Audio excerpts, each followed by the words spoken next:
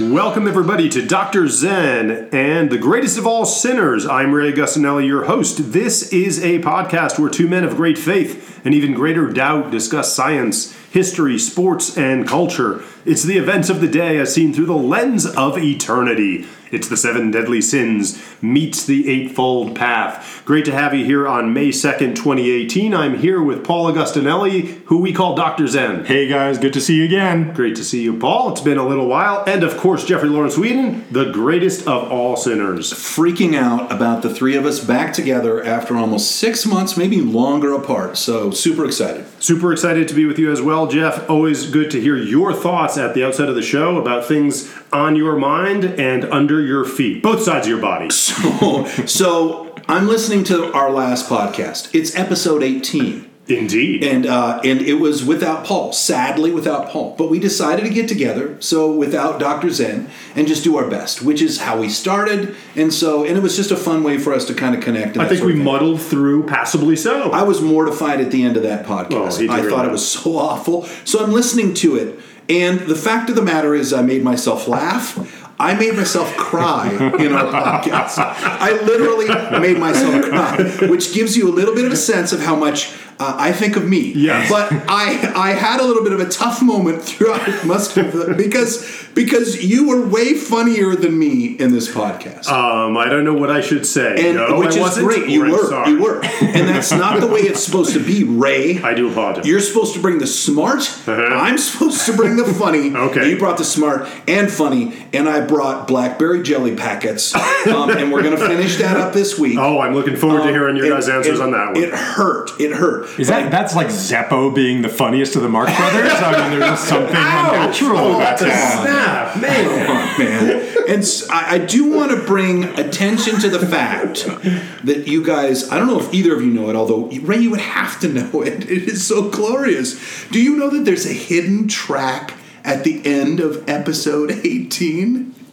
And it is spectacular and it's glorious. I don't even know how technically it could exist, because when you see it on your audio player or whatever it is, it happens at like the -30 or minute. It's so great. I want to surprise you guys. It's a little tease. I see. And I want you guys to listen to the end or fast forward or whatever and see what happened at the end of episode 18. Aha. We shall. We shall check it out with that one. Yeah. You did, yes, and now I'm curious as to what it might be, and our listening audience will never know if it was planted there on purpose or if it was just a mistake in production. If it is a mistake, it makes it almost better, because it is so perfect. I can't wait for you guys to listen to it. So, blackberry jelly packet. So, Ray and I are talking, and we're wondering what Buddha would think about my behavior. And Ray was saying, tell about what you think Jesus might think of it too. Mm-hmm. And so I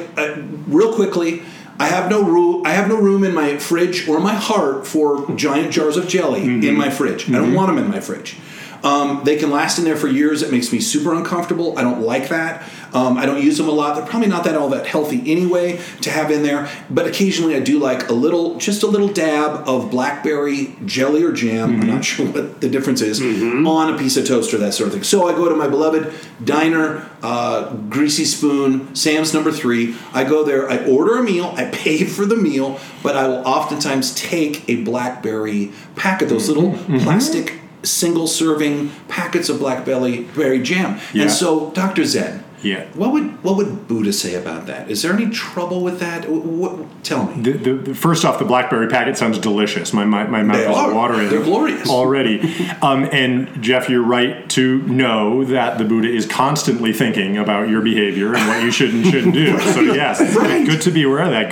Good question. I'm going to say that in the spirit of, nothing extra and just honoring the resources that this great world is giving to us, the fact that you don't want to waste things sitting in your refrigerator, but you're taking advantage of the bounty of this restaurant that's putting this stuff out there. Plus, it's probably lost leaders for them. The manufacturer's going to be thrilled that you took their product home, and maybe you would buy another jar down the line. I think it's a win-win-win-win-win for you to take it home and enjoy it. Well, I love that. I was hoping for that. And certain that instead it was going to be a lack of balance in my life and my monkey mind at play and all sorts of other horrible Zen pejoratives that are attached to me. But and you asked, what would Jesus do? Yeah. And I think Jesus would probably not take the packet, but I'm not sure that he's too wound up about me taking the packet, because it does seem like it's probably. I mean, the question is that would it bust everything up if everybody wound up taking a BlackBerry jelly packet? And the answer is probably yes. But being that there's only one goofball that's doing it, it's probably pretty painless, and there's a lot more in my life. So fair to say, Jesus' assessment through your eyes is that taking the packet is not, in fact, the greatest of all sins. It may be a sin. It is not the greatest of all sins. I would buy that. You get a pass. Yes. Cool. Okay. So, and then I wanted to explore just a little bit about, because I've been philosophically, what are you and I, Ray, without Paul? Are we, because it's something special. There's something there, and yet it's not. It's something different than when the three of us are here, and there's a really fun, wonderful energy. Are we a gateway drug to the podcast? And if that's the case, are we like the opioids? And Ray is the black tar heroin. I'm sorry, Paul is. Paul is the black tar heroin. Okay. Is it too early for those jokes in our society? What do you think about that? What do I think about that? I'm still trying to disentangle the metaphor. So I think in this metaphor, it might be like, I don't know, you're the pot. Yeah. I'm the match. Right. Together we put them together. We're getting people high. This is now a gateway drug for individuals who are gonna head their way into the more potent edition of Dr. Dr. Zen being the black tar heroin being put in the pipe there. Holy cow, that's way too heavy for me to sort of accept any sort of responsibility. Just kind of marinate in that for a little bit. Yeah. Any thoughts, Dr. Zen? What are you guys smoking? and finally, a quick little note, because we're here in Boulder, and so this is only apt to describe this here, but you enviro-fascists, you Gaia-loving eco-Nazis. And you do say that lovingly. Now you're coming for my straw? You're coming for my... Your plastic straws? My plastic straws. Is that it? Have I had my last Arnold Palmer with a drinking straw? This is the quit sucking movement, right? Because they're filling up the oceans with all the plastic. They're getting in the nets. They're getting in the coral. They're all that. I think that it's a lovely movement. It's put it into my mind. We didn't talk about this in advance, but I saw a bit of that. Yeah. And I stopped using straws. It hit me right here. Okay, so I should do that. Stop using straws. Stop it. Okay, I like it. I'll do that for you too, only because I love you too. And that's it. That's all I got. Well, in defense of Boulder, which probably doesn't need it, it's probably, along the lines of the think globally, act locally. So they're just trying to say, hey, let's not do this thing. It may not make a big difference in this crazy 10 square miles, but... It may make a difference overall. If everybody did it, it would. It's kind of like the took a packet of exactly. It's kind of like the packet thing. There. You'd be pulling them out of the noses of a sea turtle. Have you guys seen that one? I haven't. That sounds tragic. I didn't even see that one. You haven't? Oh my god! It's one of the I think one of the real starts to this kind of a movement and this and that is these people trying to take a pair of pliers and pull something that looks like a straw out of a sea turtle's nose, and it's extremely uncomfortable. And when they do it eventually, it feels very good, and you never want to use another straw in your life. Yeah. Oh my! I'm glad I was able to drop that in your eyes. So anyway, you got that too. Fantastic. Well, hey, let's move on to some of our topics of the day. The first one is going to be address an issue we've hit in the past, which is something of a running theme on the podcast here, which is sort of the intersection of cybernetics and robotics and humanity and the implications of unconsciousness. And since Westworld Season 2 just started a few weeks ago, I thought it'd be a perfect opportunity to get your guys' thoughts on recollections of the first season. And I don't know if you've had a chance to dip your toe into the waters of the second. I have a little bit. See what you were looking forward to, what your thoughts are. Has the first season aged well, poorly, etc.? Why don't we bump it over to the greatest of all sinners? Okay, so I have only just barely begun season 2. But had a lot of time to think about season 1, which started out, I was so excited. You know that I've been just freaking out about it and really very displeased with the way that it's going. And I love to hate Westworld. It's just fascinating. I think that it was profoundly stupid to kill off.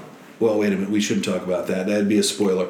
But they make, I think, a real mistake at the end by killing off one of my very favorite characters. Well, we can spoil season 1, can't we? I think we probably can, as long as we say spoiler alert. Let's say jump ahead 5 to 7 killing minutes. off Anthony Hopkins. Anthony Hopkins, stupidest thing I've ever heard in my life. Bullet in the back of the head. Okay, so Westworld is an orgy of misanthropy. It's a laboratory experiment on beautifully crafted human hating. It continues in the vein of humans hating as bad guys like Avatar and Planet of the Apes, particularly the most recent incarnations. But Westworld is perhaps the ultimate allegory of man is God, or there is no God and we are God, or whatever. It's pretending. Okay, so I think the second season looks like to me that it's pretending to be careful, like a careful examination of like reality. Okay, and we hear a lot of that talk, and I think it's kind of an assault on reality. An experiment, an invention, a Lewis Carrollian, would that be a word? Maybe a George Orwellian take. Down is up is down on a futuristic, or maybe not so futuristic, AI-infused, topsy-turvy world, and I find it super upsetting. Now, is it executed well? I do. But, I think that it's a little bit cheap in those ways, and I find it particularly difficult. As I grow older, I have more and more difficult time with storylines that are that challenging, and this one certainly is. Well said, sir. Well said, Jeff. And I'm going to ping your pong, and I love that you set yourself up that way. I think the series does age well. I was a big fan of the first Westworld way back. I read the book back in the 70s. I loved the movie with Yul Brynner when it came out, and that's high cheese. We got to give that real high cheese components. Now we got this, what I consider to be really high quality science fiction. I think it does age well. It's thoughtful. It's entertaining. It's suspenseful. It's twisty. It has great characters. It has great character arcs. We got great actresses, mostly, with also great actors. Thandie Newton, Rachel Wood are doing great in there. And they are making a great, interesting entertainment on science fiction themes. And it's compelling to you. You say you love to hate it. And the fact that you are so engaged with the themes, you're so engaged with the storylines, I think makes the point that it's doing everything that it needs to do. When we start to decipher, what does it mean about consciousness? They don't know. They're just speculating about this. But they're doing it in a really interesting, dramatic way that keeps us engaged and keeps us thoughtful. What I find interesting is how critical people are about this, including yourself. You're coming in, and there's a review by this guy, Troy Patterson, in the New Yorker. The title of his review is How Westworld Denies Our Humanity, One Pitiless Puzzle at a Time. Preach it. Exactly. Very similar to what you're saying. It's humanity denying, and it's all about the gamesmanship of the tricks. And I don't believe that it is appealing only to what he called the torturing gamesmanship of the series. There's a lot of fanboys out there who maybe get off on that level of figuring out what's going on. In the same way, in fact, I'd say even more so in the case of brother Christopher Nolan's Memento, where that's more of a puzzle box and with less of a heart. This thing does have more of a heart with more concern over the characters, in my estimation. But to read everything into the so-called humanity-denying aspects of this, I think is to fall right into their trap to get you engaged, right into their honeypot, to get you engaged in these questions and let you ask, well, what is it in the nature of humanity that merits us succeeding as a race or perpetuating ourselves as a race? I think it's doing a great job, and it's quality right where stuff. They wanted me. Well, I must say, Paul, consider me as well as somebody who has fallen into the honeypot, but like Jeff, finds myself sort of drowning on the cloying sweetness just a little bit much. Cloying sweetness? Honey can be cloyingly sweet. Oh, okay. Playing on the metaphor. See what he's doing there? Yeah. So I have mixed opinions about it in both ways, about the older series and how the new one has started. And I've got to say, I've watched a couple of episodes to date, and they are extremely ponderous in their exploration of some of these themes, which are woven into the point of, forgetting that they should be entertaining us. And it is, and I think I am reacting to it, interestingly, in much the same way we walked out of brother Christopher Nolan's Interstellar movie after watching it together a couple of years ago. I think Memento was really great, a nice little puzzle box, jewel box. Interstellar, I thought, was over-bloated, and when he failed in that sense, because the themes were overdone, over-bloated, and the vehicle of what was meant to be an entertaining vehicle exploded under the weight of this ponderousness of theme. So that was for me, and we had a legitimate argument where you just didn't feel that was the case, I think. With Interstellar. Yes, with Interstellar. With Interstellar. I feel that Westworld is at risk of going in that direction. I don't think they're necessarily there yet, but I want to send up these warning flags that I find the dialogue and the rapidity with which we're moving through some of these storylines to be extremely didactic and ponderous, to the point where we're circling around this sort of skepticism/cynicism about humanity and consciousness to no particular end. So I don't know. That's we're going to have to come back and revisit. I think we are going to have. I'll ask you guys. The second episode I think just aired on Sunday, right? How did you watch it live? How soon after it aired did you watch it? I watched it last night, actually. Okay, so a couple. You're into it. Yeah. You're into it. Yeah. All right. Okay. I just want to say. And, I just want to say to both you guys. If you don't like this theme park, go home, go to your own theme park. Fair enough. You're right. That is fair enough, actually. That's perfectly fair. All right, guys. Well, from one cultural artifact to another, this one touches on both of us in different ways. Jesus Christ Superstar was staged as a live musical presentation, one of NBC's sort of live performance pieces a couple of weeks back. Jeff, you had, as a Christian, interesting that you never really had been that exposed to the musical. Paul and I, as currently non-Christians, actually were pretty deep in it as college kids growing up, and actually to the point we wrote a spoof musical along the lines of the same soundtrack. But I know we all saw the most recent one. Would love to get your guys' thoughts on what you saw, what you felt about it, Jeff. So first of all, I really am kind of crazy in a good way, in a non-crazy good way. We will unpack that later, but I'm happy about the live theater on TV thing. Yeah. I know it's super gimmicky and people are critical of it, but I just find it just a positive good. I love it. And I had not, as growing up in a conservative world, I had never been exposed much to Jesus Christ Superstar. We were told that there's just enough blasphemy in that sandwich that you shouldn't start eating it. And so, but on the other hand, I had heard a little bit. There's a ton of cultural references that this is old. Comparatively, as far as popular things are, and yet it has a real staying power, partially because the story, as I think, is incredibly compelling, and the music and the writing is very good. And what I didn't realize, though, is what it would be as a vehicle live. And I thought Sarah Bareilles was stunning. I thought she was amazing. I thought she was lovely in her voice and in her presence, and I loved seeing what she did. It was great energy, super fun. I wept just openly during parts of it.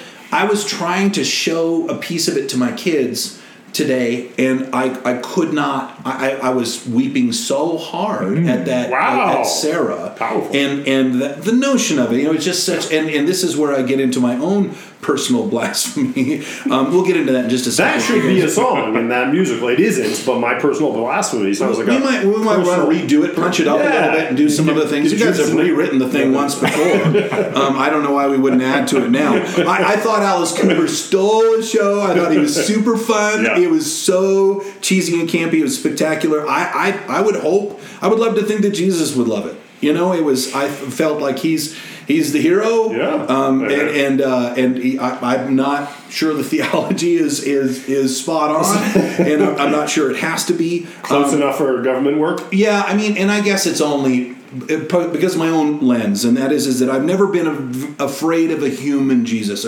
air quotes human Jesus. You know, the one that pees and poops and has crushes on girls, and yet was in some very real way, meaningful way, divine.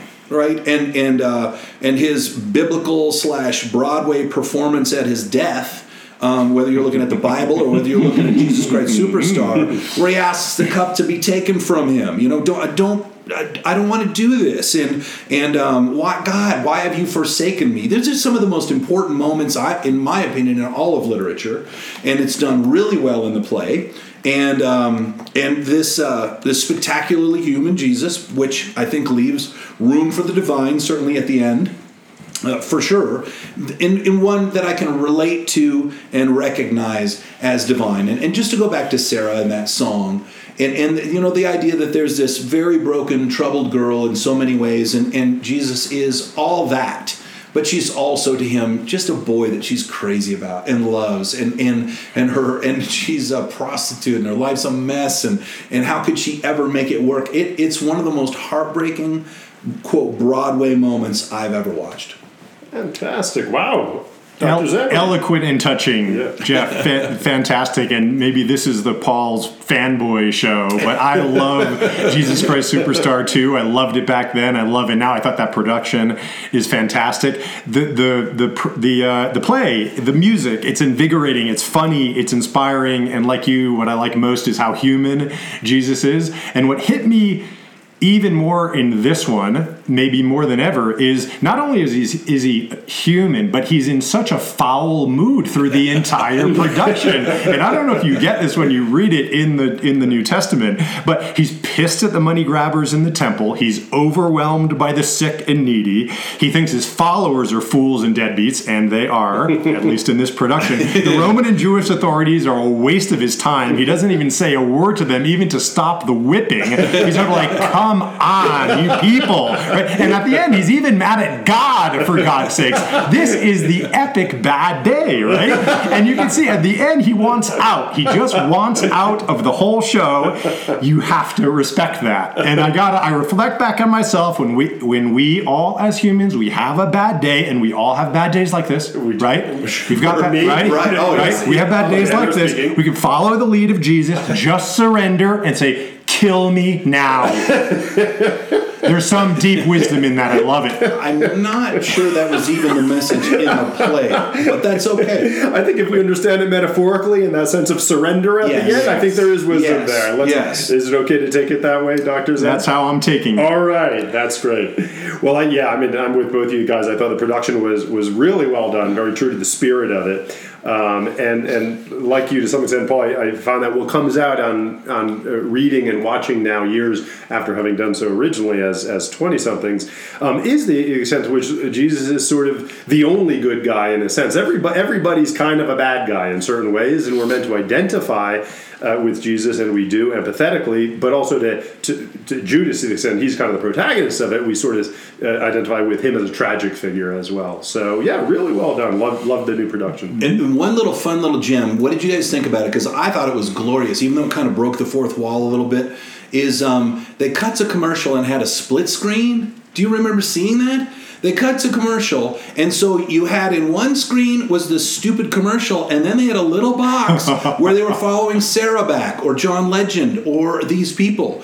And it wasn't every time, but they did it a few times, and I thought it was inspired. I thought it was so compelling. I could not leave to go to the bathroom, to do anything, because I loved what was going on, and then they kept me going on by showing what was going on behind the scenes. We were watching on DVR, and we fast forwarded through the commercial, right. So it did not work on us. Right. Well, if you want to go back and take a glance, I'd love to know what you thought, because I thought it was super clever. Yeah. Fantastic. Hey, sticking or coming back to kind of a science-y theme, I've been getting into it and keeping up a little bit with sort of what's going on in the new space race. And in some ways, the new space race isn't between the U.S. and Russia. It's between Elon Musk and his SpaceX and Jeff Bezos and his Blue Horizon. And I'm curious what you guys think out of these guys or, some third party like the U.S. government if they get their act together, or possibly the Chinese government if they keep making strides, is more likely to be looked back on many years from now as the ones, if anyone, to kind of take us into the next era of space colonization. What do you think, Paul? Great question, of course. I have 3 quick answers. Has Ray ever asked a non-great question? So brilliant. Yeah. So brilliant. Yeah.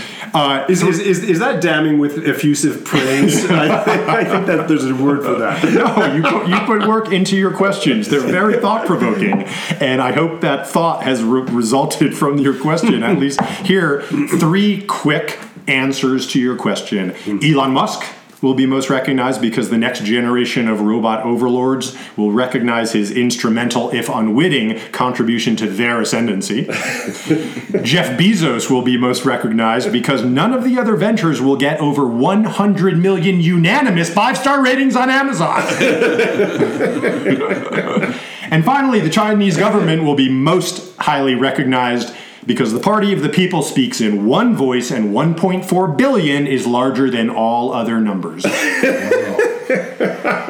Excellent. 3 good reasons why. I'm actually hoping it's Musk, but I think the one thing that's kind of fascinating about the space race is first matters, but then there's also longevity and the ultimate goals and ultimate achievements that are going to be measured. And I think that the father of all this, it's like, is Musk kind of the Goddard to all of this, or is he Goddard and other things? Because he's definitely the one who's in a backyard lighting rockets that no one else kind of does at that time. And I think it's very special what he's doing on a lot of different levels.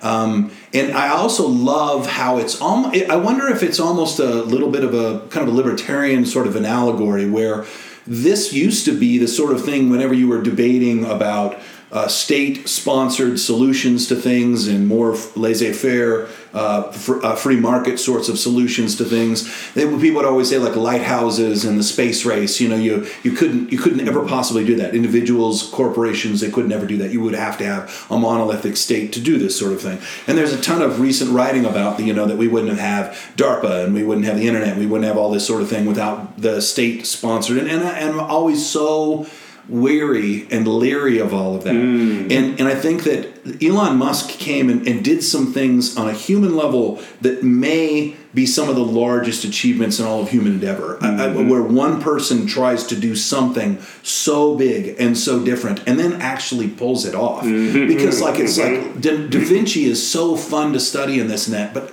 almost nothing Da Vinci did worked.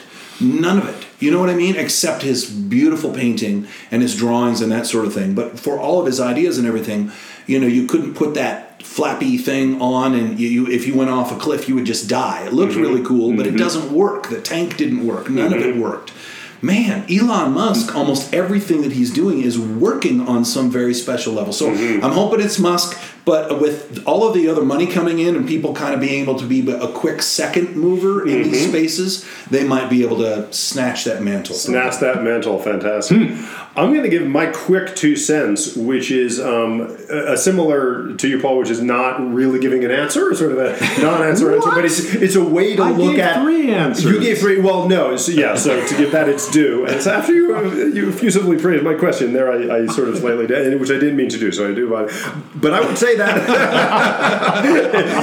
the spirit what I meant was to actually give a couple of different answers or reasons why both Musk and Bezos may be seen equally, but in different ways, as the ones who have sort of taken us to the next level. And I sort of think of Musk and SpaceX, his focus is a little bit more on cargo porting and freight and getting stuff up there and manning the station and stuff like that. Whereas I think Bezos's focus, and I think his passion, if not his pure focus, actually goes along the lines of getting people into space and being sort of a tourist.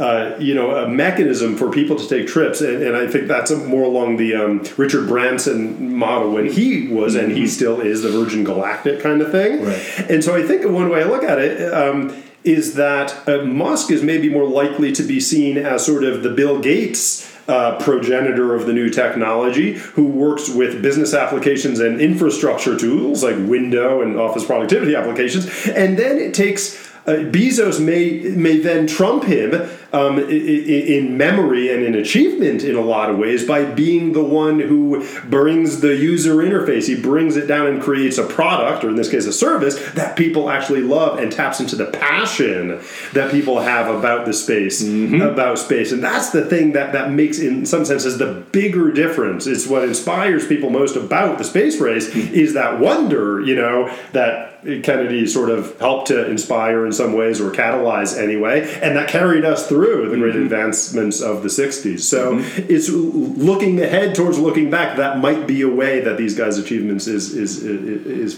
seen. And just to raise the flag of Musk a little bit too, is that I would, Musk is so the cargo delivery is just it's the gateway drug to Mars. There you go for Musk, right? Yes. Because I think Musk would freak out and say Bezos didn't want to go anywhere first. I wanted to take us all to Mars. Right. But you're right in that vision is lost a little bit, because I think sometimes because Musk is so. I would hope he would never respond to the criticism, because I don't think he really gives a crap. I really don't. Right. And I think he just makes his own world. He invents it. And I wish he would do the same thing about Mars, because I think that he's backed off so much on that. But what you're saying is that, he could be Kennedy, and he could say that that's what this crap is. I'm not. I could give a crap about satellites. I want to put people on Mars, and that would be very powerful. So it would be interesting to see who wins. It'll be interesting. Hopefully, we're around for it. Hey, let me get your guys' predictions. We like to give Jeff and I a chance to be humbled by Dr. Zen's prognosticating abilities when it comes to sports, where you're like 5-0 and we're like one embarrassment after the next.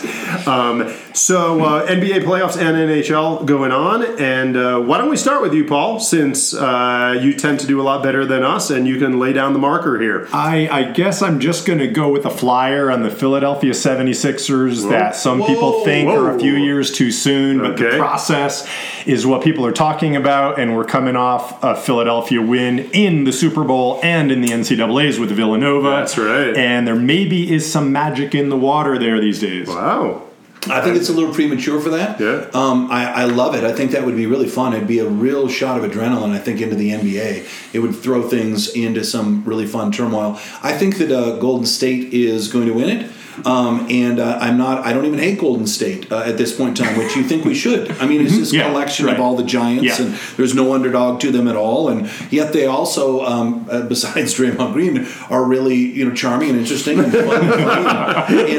and I think Steve Curry is still an enormously likable character and that sort of thing. So that's my pick there. And then can I do hockey now, or were we doing Waves? No. And so I am so crazy about the Golden Knights. It's so fun to watch that, and I think the Predators are probably a better team, and I think that maybe even that Pittsburgh's a better team, but I'm always voting with my heart, so I'm going to be going for that underdog. Besides the fact that it is so fun. I don't know if you have seen it, but you guys, they have a pregame ritual that is very Vegas, that is super fun on Gold Ice. Yeah. There's everybody there in Elvis costumes. It's fun. Right, yeah. Did you do a hockey? I did. I'm going to go with the Golden Knights as well. The fact of how many people must have put money on and what the odds were of them winning the Stanley Cup in their expansion years, is insane. So I got to go for that. Break the bank in Vegas, baby. Right. I like the Knights.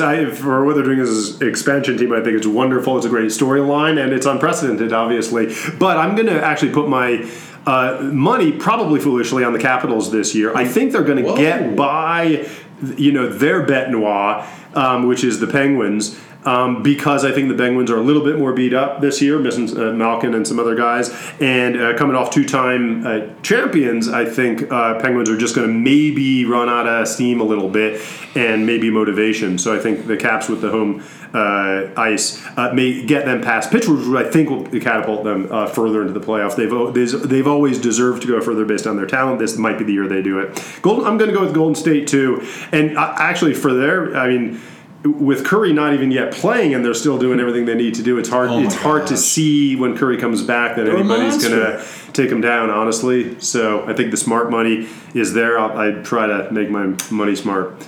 All right, so I'll take your guys' bets. Okay, we'll take your bets, and we might as well just pay you now. In defense of the pitifulness of Ray and Jeff picking, we actually hit it on the head with Villanova, so that's nice. We did, and I actually, for those listeners who know that I run a pool, 50 brackets or so, I actually won it this year by picking Villanova for the first time in running the pool in 10 years, so it's about time. Yeah, and I think this is going to be your guys' years for comeback, or maybe your guys, your year to come back, Ray. Yeah. I had the big 3-1 comeback in the previous series, but that was last year. I have no proof I know what I'm talking about. New year. Who knows what's going to happen in 2018.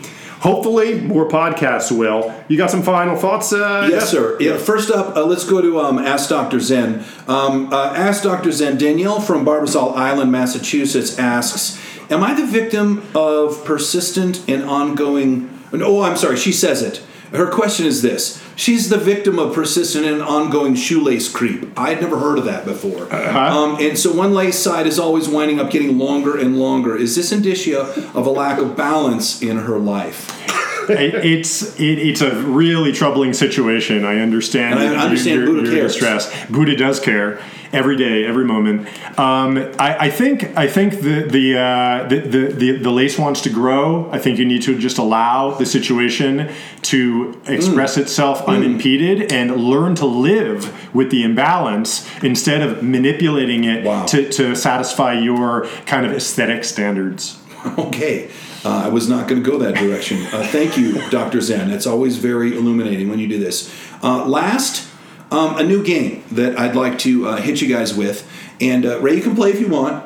This is for Dr. Zen. I'm ambushing you here a little bit. It's not fair, but I'm not fair and life's not fair. So I would like to begin with my occasional new feature, Mirthful or Merton. Merton? Yes. Oh, yes. Thomas Merton. I see. Right. So it's Mirthful or Merton. Okay. So you've got 3 choices. Okay. And you have to pick the mirthful ones, and then there's going to be one Merton every time to kind of help you because there's going to be 3. So you have to pick the one Merton. You ready? You got to pick the Merton out of the mirthfuls. Out of the 3 potentially mirthfuls. Here's your choices. Yes. Happiness is when what you think, what you say, and what you do are in harmony. Then the next one is happiness is not a matter of intensity, but of balance, order, rhythm, and harmony. And the last is happiness is a warm gun. I really want to say the third one, as the Merton, as being a longtime resident of Kentucky, he might have been right there. But I'm going to go with number 1 as the Merton. And so, I might have to twist the game because it was really, that's Gandhi that did that. But Gandhi wasn't a choice, was it?